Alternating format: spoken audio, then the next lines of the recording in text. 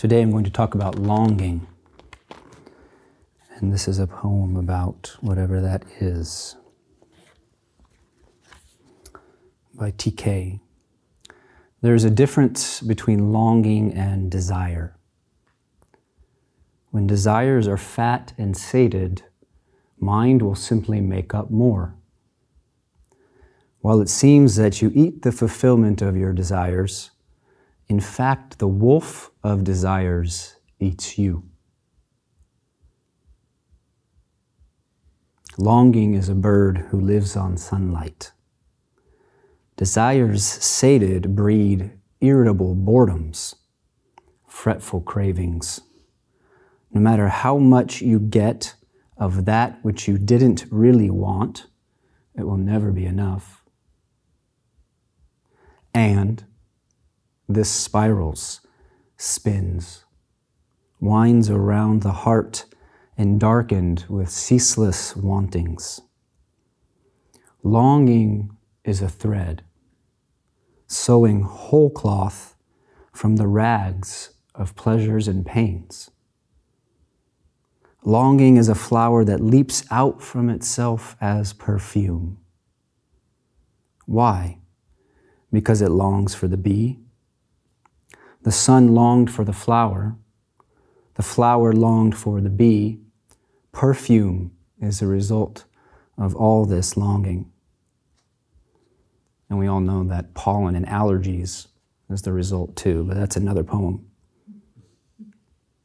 The flavor of the orange's juice is the sun's longing ripened. The flavor of the orange's juice is the sun's longing ripened. Be wary of those who have no longing. The body is wholeness's expressive longing into appearing. A brightness born from joy. A mother endures pregnancy, birthing pains, blood, exhaustion. The seed endures winter's freeze and spring's opening thaw. In both, longing becomes understood. The body longs to know wholeness. That longing is the secret form, the secret truth of every desire. When longing matures, it takes on a name. We could call it prayer. When it has blossomed, it takes on another name. We could call it love. It is in us and our longing that part and whole have the chance to meet. That meeting is the birth of unutterable joys. Let me put it simply. We are the organ of perception by which mystery knows itself. We are the eye, ear, tongue, fingers of.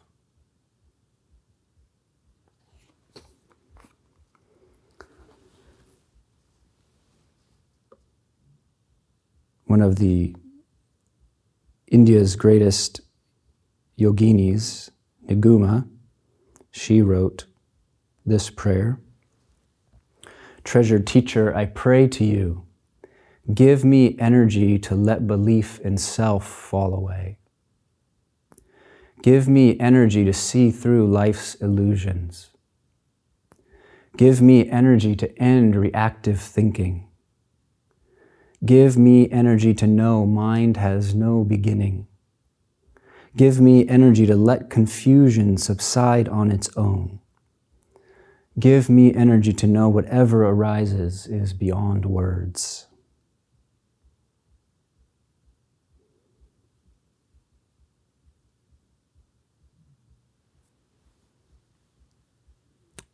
So method will only take us so far in our practice. As Nanzen said to Joshu's sincerely longing heart, if you go toward it, you part from it. Method will only take us so far. As an aside, some people could learn more into method and to mustering their will and making a more intense effort. That will only take us so far. We've wanted something forever.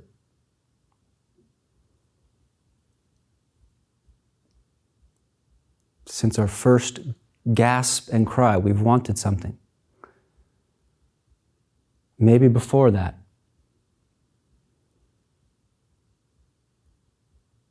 Could we say we're made of thirst? We're made of longing? We appear. Actually, when did you appear? We appear, we long, and we disappear.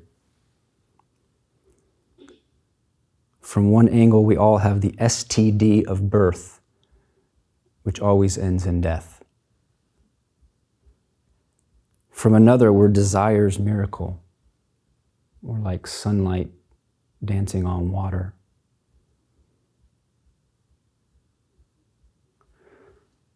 From another, we're beings made of longing and the desires that shape and have shaped us in response to that longing.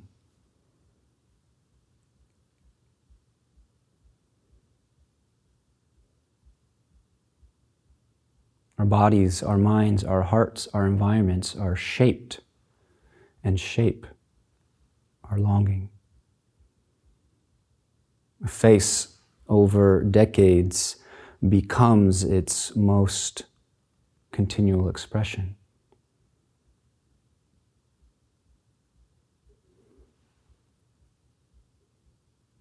We're beings made of longing and the desires that shape us in response to that longing.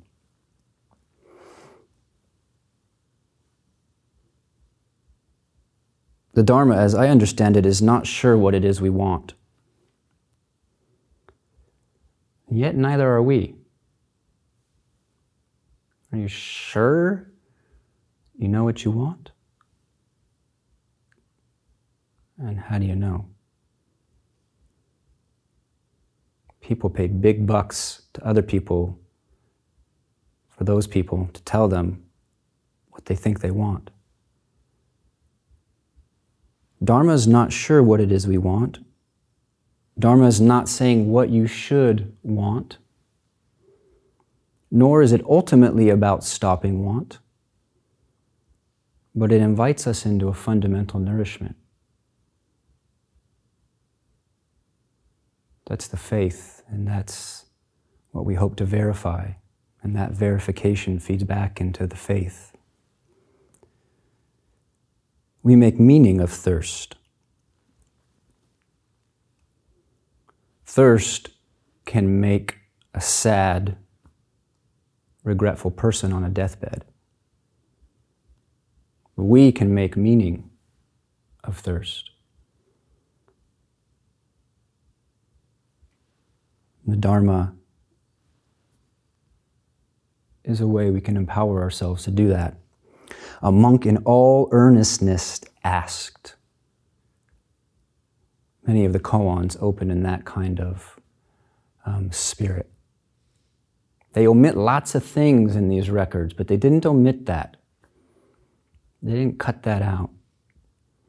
And many of these practitioners had been at it for sometimes 20 or 30 years. And still there was that longing. Still there was that sincere thirst. A monk in all earnestness.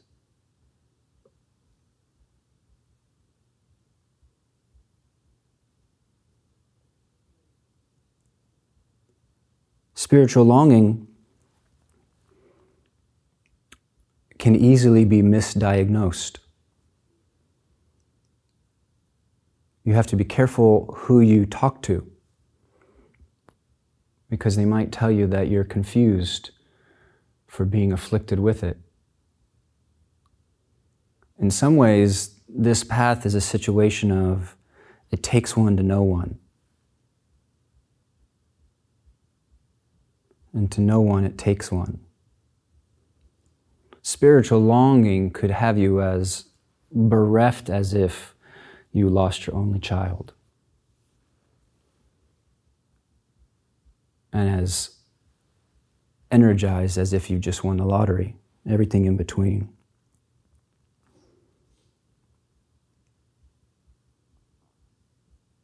I don't know whether everybody has spiritual longing or whether only some people have it. But what I'm curious about is what might be the junk food in my belly that's taking up its space.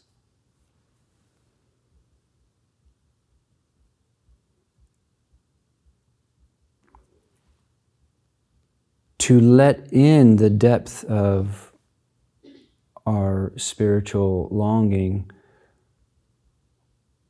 might mean to invite in tremendous demands. And you might sense that from the other side, and the fear of those demands keeps us from letting in the depth of that longing.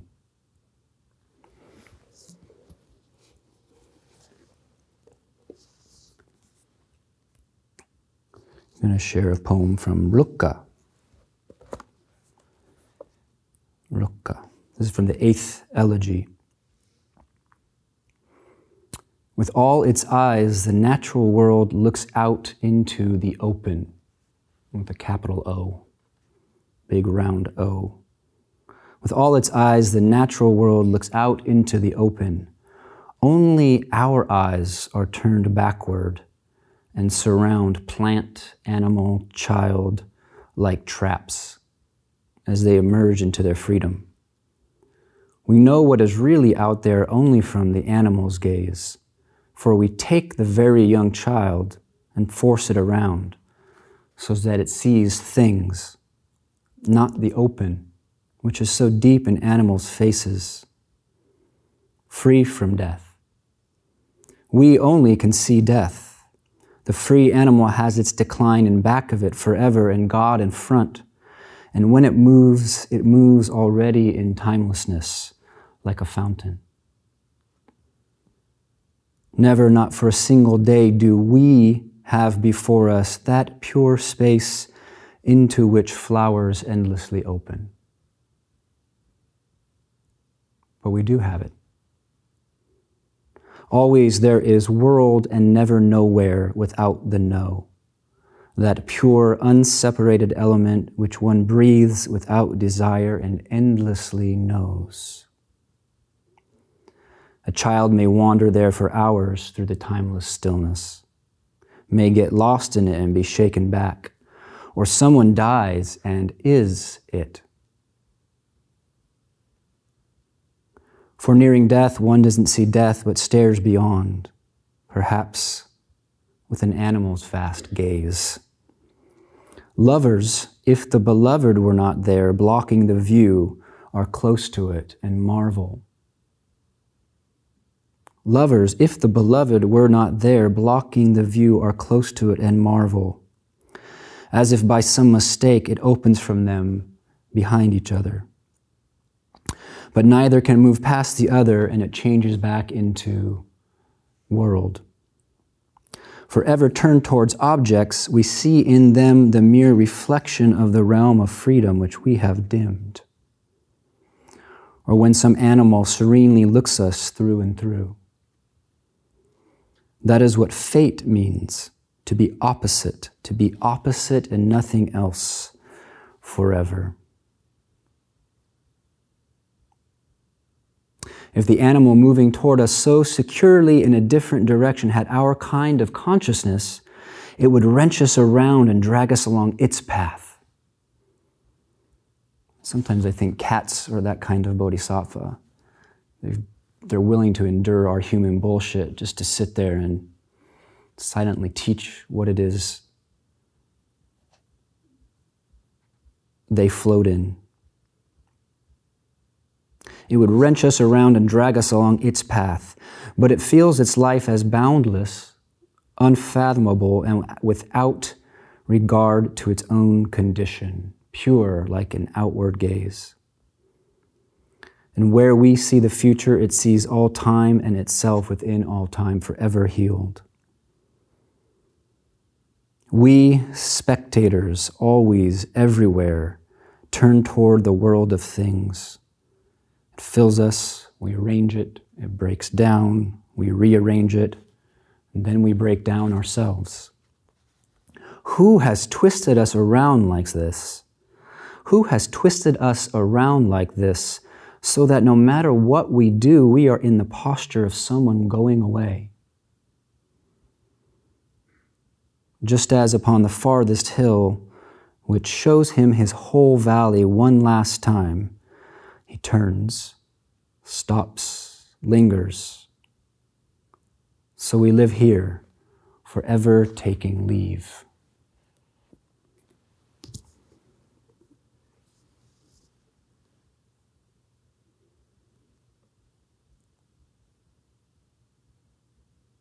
So I'm interested in the ways that longing shows up. We can have a dissatisfaction with life, a feeling that this isn't right. And to not reject that feeling that this isn't right, but to actually take it as totally trustworthy.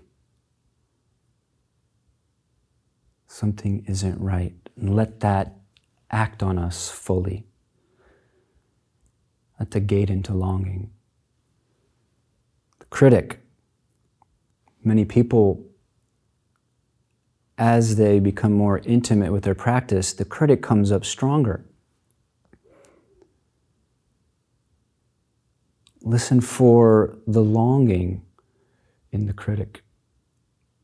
The critic doesn't criticize me about my scrambled eggs, because I don't give a crap about my scrambled eggs and how good they are. But where I do have deep value, it leaps in right there. Recognize the longing in the critic. Sometimes it's something in our bodies, a restlessness, a heartache. We don't need to name what the longing is for. And we don't need to name what will satiate it, but to marinate in the longing.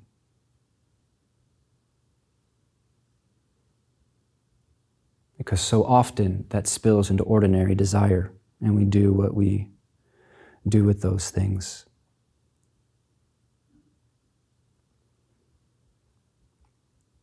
So just connect with yourself in this nen. And sense if there's any desire present.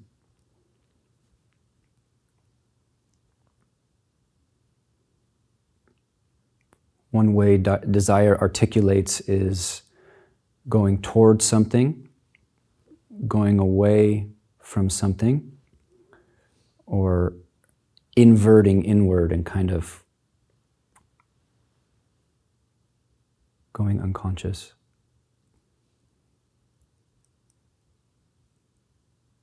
Even to scratch an itch is evidence of desire. And it's great if you're looking now and there aren't any. That would be okay too. What's desired now? Do you desire something to go away? Do you desire something to pass? A feeling, a sensation, a situation in your life. Sometimes people desire for their own life to pass, because that seems preferable to really inhabiting it. Do you desire something to come? Feel that. If so, what is it that you desire to come? Or maybe you can't quite name it.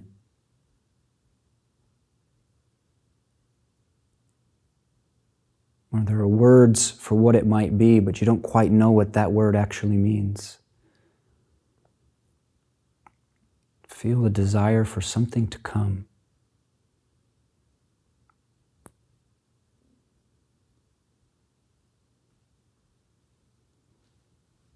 Desiring the beginning of something, desiring the end of something, desiring to get out of the whole mess altogether.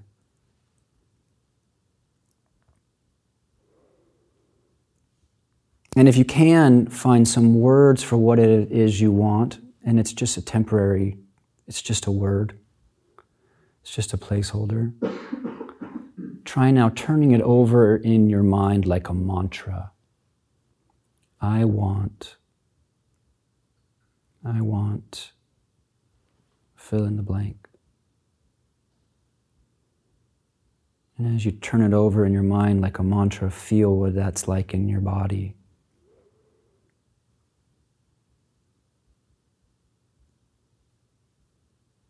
Turn it over in your mind and say it like you mean it. Don't say, I kinda want. I kinda sorta want to be awakened. I kinda sorta think it might be okay to know my true nature.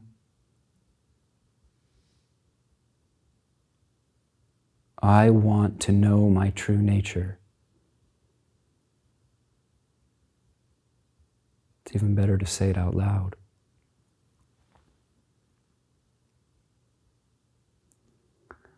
Buddha's teachings tend to go on and on about how longing will not be slated by ordinary relationship with things. It's almost redundant, but I need to hear the redundant, so I thought I might talk about that. Conditioned world, if you go left, right, forward, back, one job to another, one partner to another, one career to another, always it's just a different configuration of the 8 worldly winds. That's what samsara means. It means wherever you go, there's just a new, which is actually the same, configuration of the 8 worldly winds. Wherever you go, there are some things you will get and some things you will lose. These create each other. Because wherever you go, there are some things you get and some things you will lose, or however you live. It's not about a place here. However you live, there's some things you will lose and some things you will gain. Then there's some things that will bring you pleasure and there's some things that will bring you pain. And these create each other. It's non-negotiable.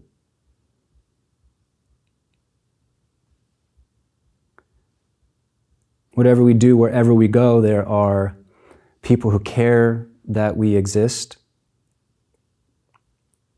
and people who are completely indifferent to our life.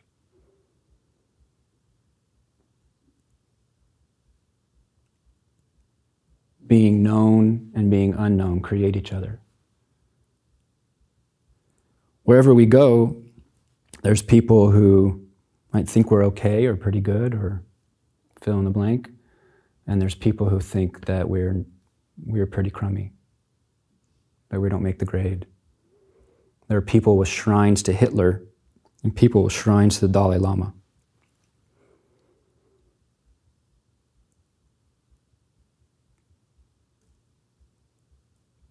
So getting real about desire and longing, let's say, it may be authentic when we engage these truly knowing that we only can ever move from one template of the 8 worldly winds to another. Wherever you go, you'll lose something and get something, experience some pleasure and some pain. People will like you and they won't. Someone will care you're there and some won't. And you can't do anything about that.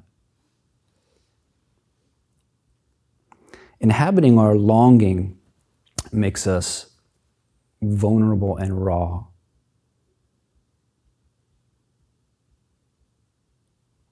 It's another reason it's not so common. When you inhabit your spiritual longing, you know that you can't go to Target and get a fix, despite the fine fashions and excellent pretzels. You know that, and that's going parallel with wanting it to hit the spot. That's a raw condition. Inhabiting spiritual longing means your heart has a break in it. And for a good while, you might be a pretty odd duck. Monasteries and sanghas are like big ponds that welcome all the odd ducks. And you come to one of these kind of places, wherever it is, and you kindly feel like, okay, I'm not the only odd duck.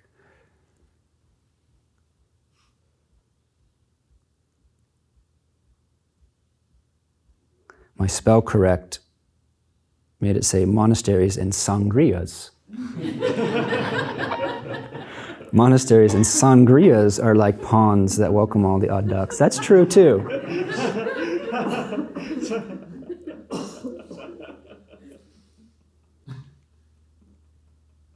So how do we stay in touch with longing? If method only takes us so far, how do you stay in touch with longing? The traditional response is you close the escape hatches and you do your best to throw out the key. And that's like committing to do sesshin. For this timeless time, you close the escape hatches and you throw out the key. And you see what happens when you really inhabit your longing. Not so easy to close the escape hatches in the mind.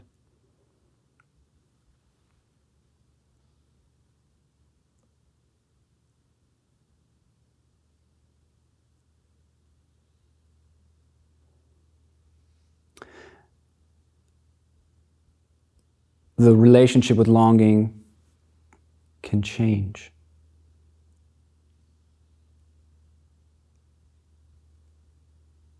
We can go from avoiding it, not wanting to own it, to turning fully towards it and feeding it. And so we begin asking for help. That's like this prayer by Naguma. Let me read that again. Treasured teacher, I pray to you. Now don't get caught up on teacher and pray. Right?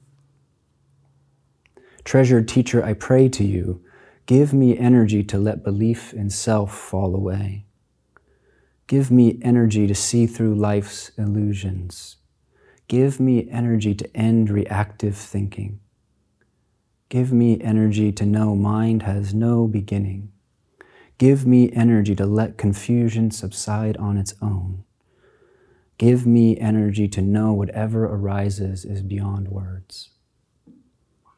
That is, on my own, I can't get free of my rational mind. This whole fighting mind with mind thing is just not, it's not working.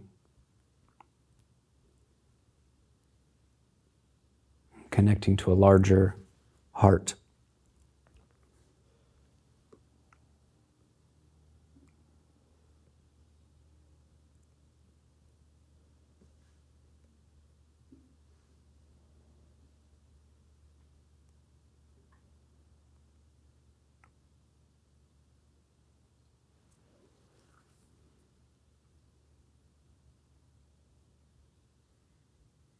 I'm looking at all these things that I wrote and feeling like they're now dead words.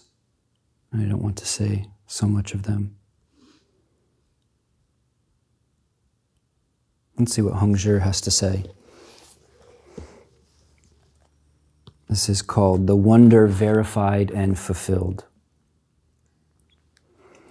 As you hear this, and let it permeate, see if it sparks any longing in you. See if something resonates as you hear these words.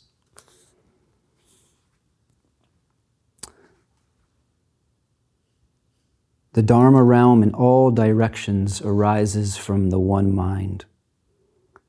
When the one mind is stilled, all appearances are entirely exhausted. Which one is over there? Which one is myself? only when you do not differentiate forms, only when you fully let go of discriminating this from that. If only for a moment. Only when you do not differentiate forms, suddenly not a single dust is established, not a single recollection is produced. Just totally let go of the grip on the reference to the past and that subtle leaning towards the future. Time is this terrible prison that's made of nothing.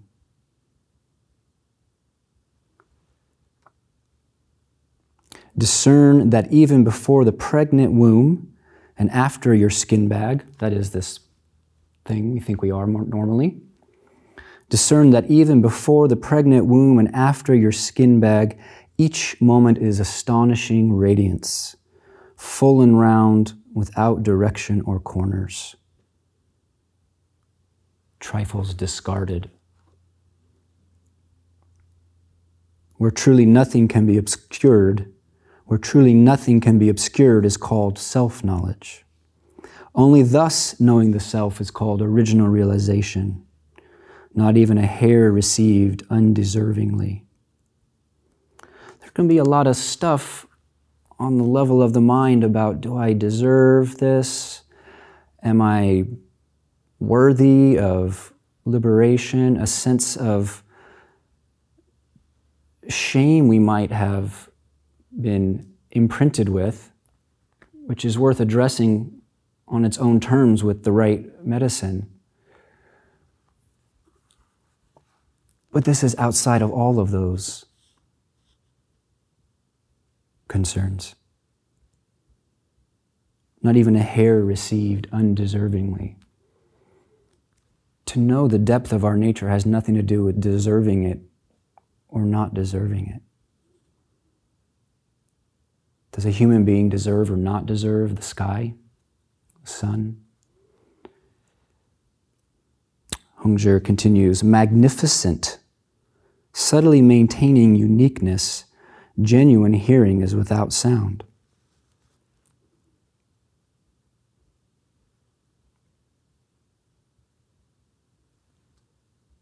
Genuine sound is without hearing, just like this. Just like this. Just like that. So it is said that perceiving without eye or ear is where the wonder is verified and fulfilled. Perceiving without eye or ear is where the wonder is verified and fulfilled. Light streams forth from there and many thousands of images appear. Every being is actually it. It is essential only not to borrow from other people's homes. To cultivate our house, you must clearly and intimately experience it for yourself. And we can, and that is why we are here. So inhabit your longing and have deep confidence in that longing. It's not a mistake. It's not a mistake.